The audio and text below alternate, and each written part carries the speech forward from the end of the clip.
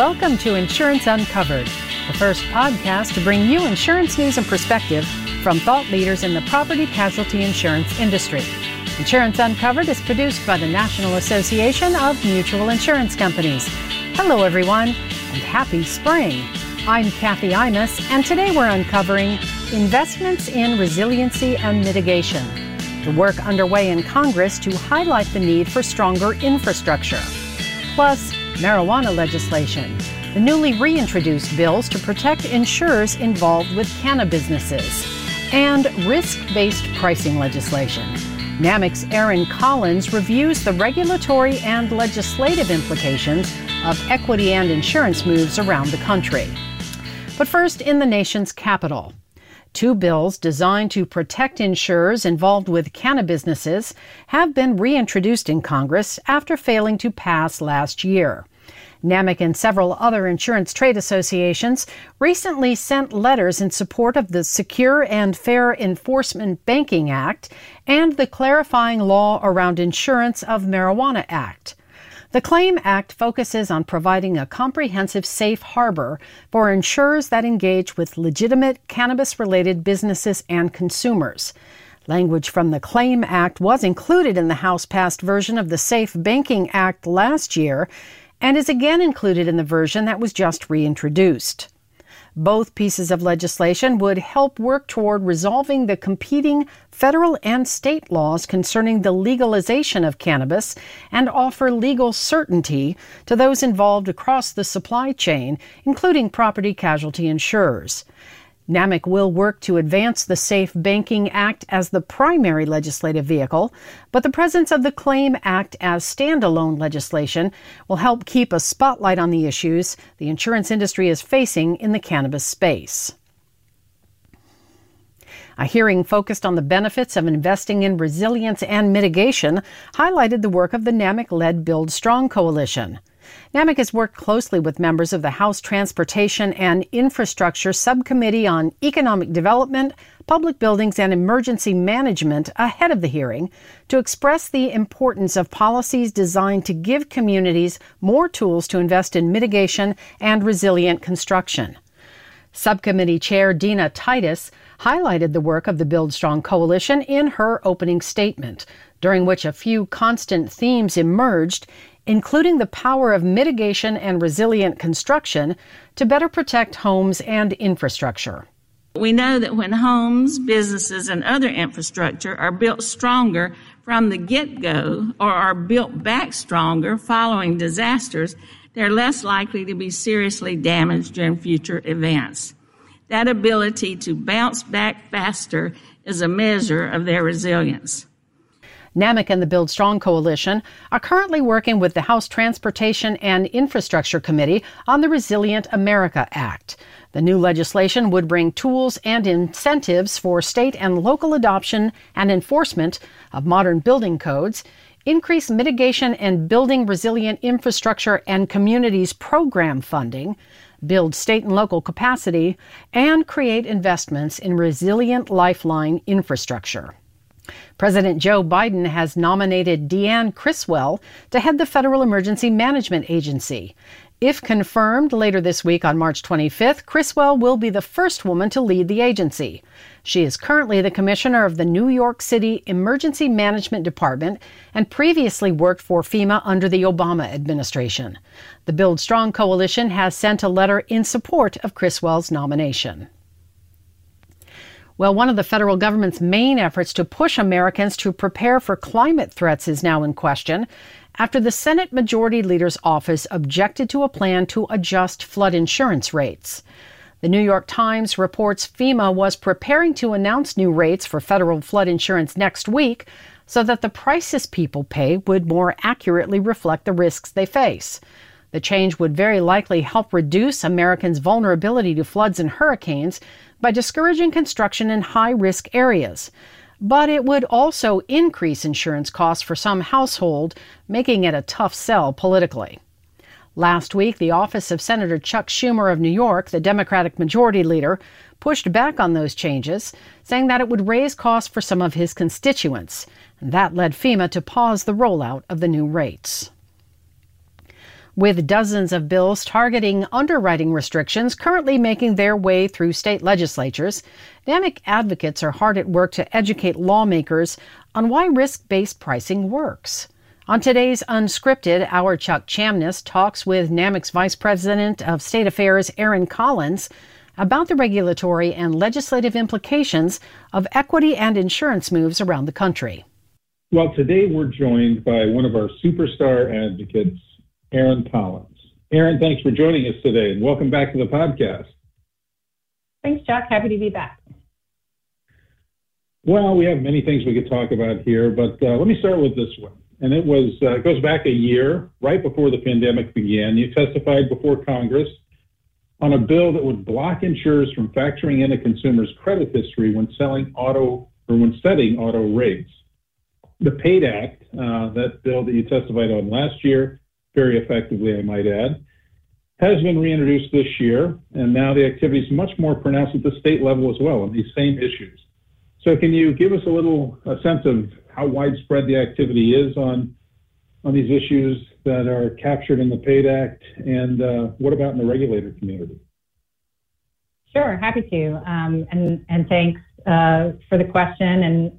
And yes, we are seeing it both, again, at a federal level and again, at the state level. You know, these conversations about risk-based pricing aren't really anything new to our industry. We certainly have had a lot of conversations for a very long time in the states. You know, insurance isn't always intuitive in terms of its science. That's what makes it science, right? And so we spend a lot of time talking with policymakers, legislators, regulators, talking about how insurance works and how products work. And, you know, over the years, certainly that conversation has been one that's been vigorous, but it's always been science-based and one that policymakers come to understand and they get it, right? But what we're seeing is sort of a shift in that conversation. So it is widespread. We're seeing dozens of bills in the states, but it's not exactly the same in terms of the conversation that's happening. We still have the same old legislation that we've seen, you know, year after year to ban or restrict individual underwriting and rating tools that the industry utilizes to match rate to risk. And certainly we've been able to have that conversation again with policymakers about the science behind it, why it's important to match rate to risk. But there's also this conversation happening both in the states and in the regulator community as well, that's sort of this wholesale change or concept of change in underwriting itself, the underpinning of it. And what I mean by that is there are some voices and some advocates in the community that are arguing that insurance really shouldn't be risk-based, that it shouldn't be about matching rate to risk, that it should be about outcomes and, you know, what individuals are impacted by the outcome of using a risk-based tool or risk-based pricing in general. And that's not a new conversation to our community at NAMIC. We've been having that conversation for many years in terms of our activity in the HUD case and HUD space. But that conversation is now happening a lot in the states. And so, again, articulating the necessity and the inherent fairness of a risk-based pricing system is how we're approaching it. But it's definitely a different situation and different tenor than we've seen in the past.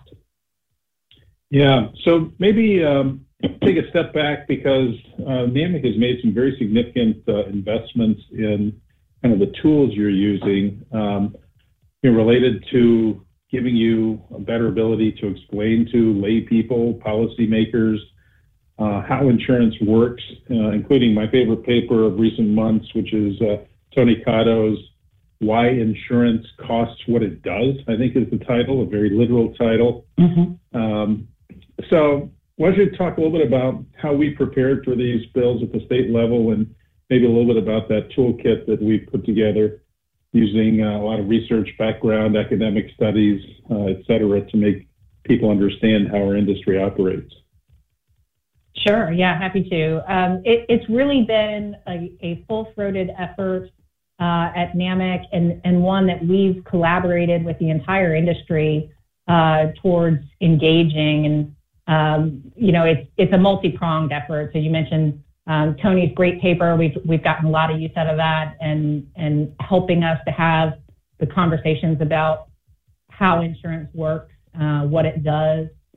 And we have additional research measures in that research bracket. We have a paper by Dr. Robert Klein assessing that, in fact, industry does match rate to risk and being able to show that from a scientific point of view by looking at the NAIC's auto data. So we have that research arm that's given some really great scientific basis for our advocates and for the industry to help have these conversations in the states. Then we have, a more traditional public affairs type prong to the effort. We've done talking points and one-pagers and messages that anyone in the industry can utilize in having conversations with policymakers. We have developed sample testimony, sample papers, and social media that can be utilized. And we packaged all of this stuff up in a way that we are really hoping, and it has shown to be, bringing new assets to the conversations in the states. We're working closely with our state trade partners and our members to get that toolkit in hands of everyone in the industry so that we can all be in this conversation together and making the case for risk-based pricing. And it's been working. So we're not done. We certainly are adding to those assets as we go along. But it's really been a concerted effort over the last year and a half to get those tools out into the conversation in the states. So, what states are presenting the biggest challenges, and how are we doing? I think we're doing pretty well. We have engaged that toolkit. We've worked directly with our members and with our state trade partners and others in the industry to make sure that the messages are getting through. So in some of the early states of real concern, like Washington, where there was a ban bill to try to ban credit-based insurance scoring, which is an important tool in matching rate to risk. Similar conversation in Maryland. We've been able to articulate to those policymakers what the value is in utilizing risk-based pricing and how that really benefits consumers. And so those conversations have resulted in the stalling of that legislation or the advancement of legislation that we support, which is adoption of the extraordinary life circumstances language from the INCOIL model, which we think is an important protection measure to go along with the credit-based insurance scoring code. So we're doing well in the conversation. Talk a little about INCOIL, National Conference of Insurance Legislators, basically the organization that represents the key insurance policymakers at the state level.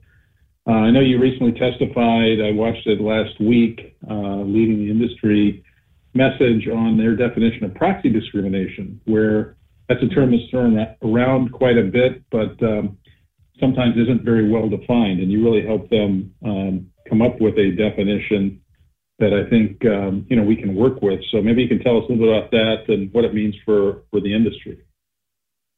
Sure. Yeah, happy to. So proxy discrimination is a term. You're right that wasn't and in some spaces still is not well defined, and it really started in the regulatory space, and it was this concept of indirect discrimination. And there are two really trains of thought on that. One is there are voices that articulate, as we would, that unfair discrimination and part of that being proxy discrimination has to be tied to the concept of intentionality, and that component of it is critical to risk-based pricing, and I can talk more about that in a minute. Another school of thought is that proxy discrimination doesn't need to be intentional to be unfair discrimination, and it those same voices start to articulate more of a disparate impact or really even a disproportionate impact standard as being the definition of proxy discrimination. And what I articulated to INCOIL is, of those two trains of thought, the reason why a disproportionate impact definition doesn't work for insurance and doesn't work in the context of risk-based pricing is if you're only looking at outcomes and, a disproportionate impact on a particular protected class, there really is no insurance factor that survives that standard. Insurance is a product by which we have to predict what's going to happen before it happens, and we have to price for that. And there is no factor that has a, causation standard, which is a word that gets tossed around a lot in these conversations. But, one thing doesn't cause you to have an accident or to have a claim. The fact that I drive a red car is certainly, I don't actually drive a red car, but if I did, it wouldn't cause me to have an accident. But there's certainly, the age of my vehicle or the miles I drive, all of those things correlate to my risk. So, if you were to go down the path of what the impact of using an individual factor would be, there is just no, insurance factor that really comports with that. And the only thing left in that conversation would be to really upend risk-based pricing, do away with actuarial science, and try to establish, like a universal utility, basically in place of insurance. And so it's really important for us as industry to be able to articulate how risk-based pricing works, and that proxy discrimination, and that is using something to get to another factor that would be impermissible, that if you're intentionally utilizing something to get to something else, that's proxy discrimination, and it's absolutely impermissible, and we agree with that. So we were happy to see INCOIL, the committee, adopt that definition, and we think the full INCOIL body will adopt it as well. And so we're encouraged in that effort that they've recognized that there is a necessity for this conversation, but that risk-based pricing is something that is critical to insurance markets and to consumers, and we don't want to do away with that system entirely. Right, absolutely. We're almost out of time, but I have another question, and it's related, and that is, the regulatory community through the NAIC has also been on kind of a parallel but different track. Can you give us an update on what's happening there with risk-based pricing? Sure. Yeah, I think they also have had a lot of discussions around risk-based pricing and this concept of proxy discrimination. We've seen it in a couple of different work streams at NAIC. They, like INCOIL, have a race and insurance committee to take a look at these issues, and that's where a lot of these conversations about risk-based pricing are happening. There are a lot more voices at NAIC in terms of, and I mean regulator voices, not necessarily interested party voices, but a lot of regulator voices advocating for this causation concept or a outcome disparate impact or disproportionate impact standard to apply to risk-based pricing. So NAMIC is hard at work. You mentioned Tony's paper and others, but our entire NAIC team is working with our members on the rest of the industry to, again, make the case for risk-based pricing, why that benefits consumers. So they have not reached a universal definition of proxy discrimination or defined it clearly, really, at the NAIC. We think that is going to continue through 21 and into 22, I would suspect, in the different work streams at NAIC. And so we'll be working in all those spaces to make sure that we're articulating the necessity of risk-based pricing and the importance of correctly defining proxy discrimination in that conversation. Well, Erin, we're out of time. Thank you. There is nothing more important to the business of insurance than risk-based pricing and your defense of it in these various forums. It's incredibly important to our members. And I hear from them about how much they appreciate what you're doing and your team is doing. So on their behalf, thank you. And thanks for the time on the podcast today. Thanks, Chuck. Really appreciate it. And that's a wrap for this episode of Insurance Uncovered. We'll be back on April 7th, and we hope you'll join us then for more insurance news and interviews. And as always, keep in mind, if you have a topic or issue you'd like us to uncover, don't hesitate to let us know. Just send us an email at uncovered@namic.org. Until next time, I'm Kathy Imus. Have a great day.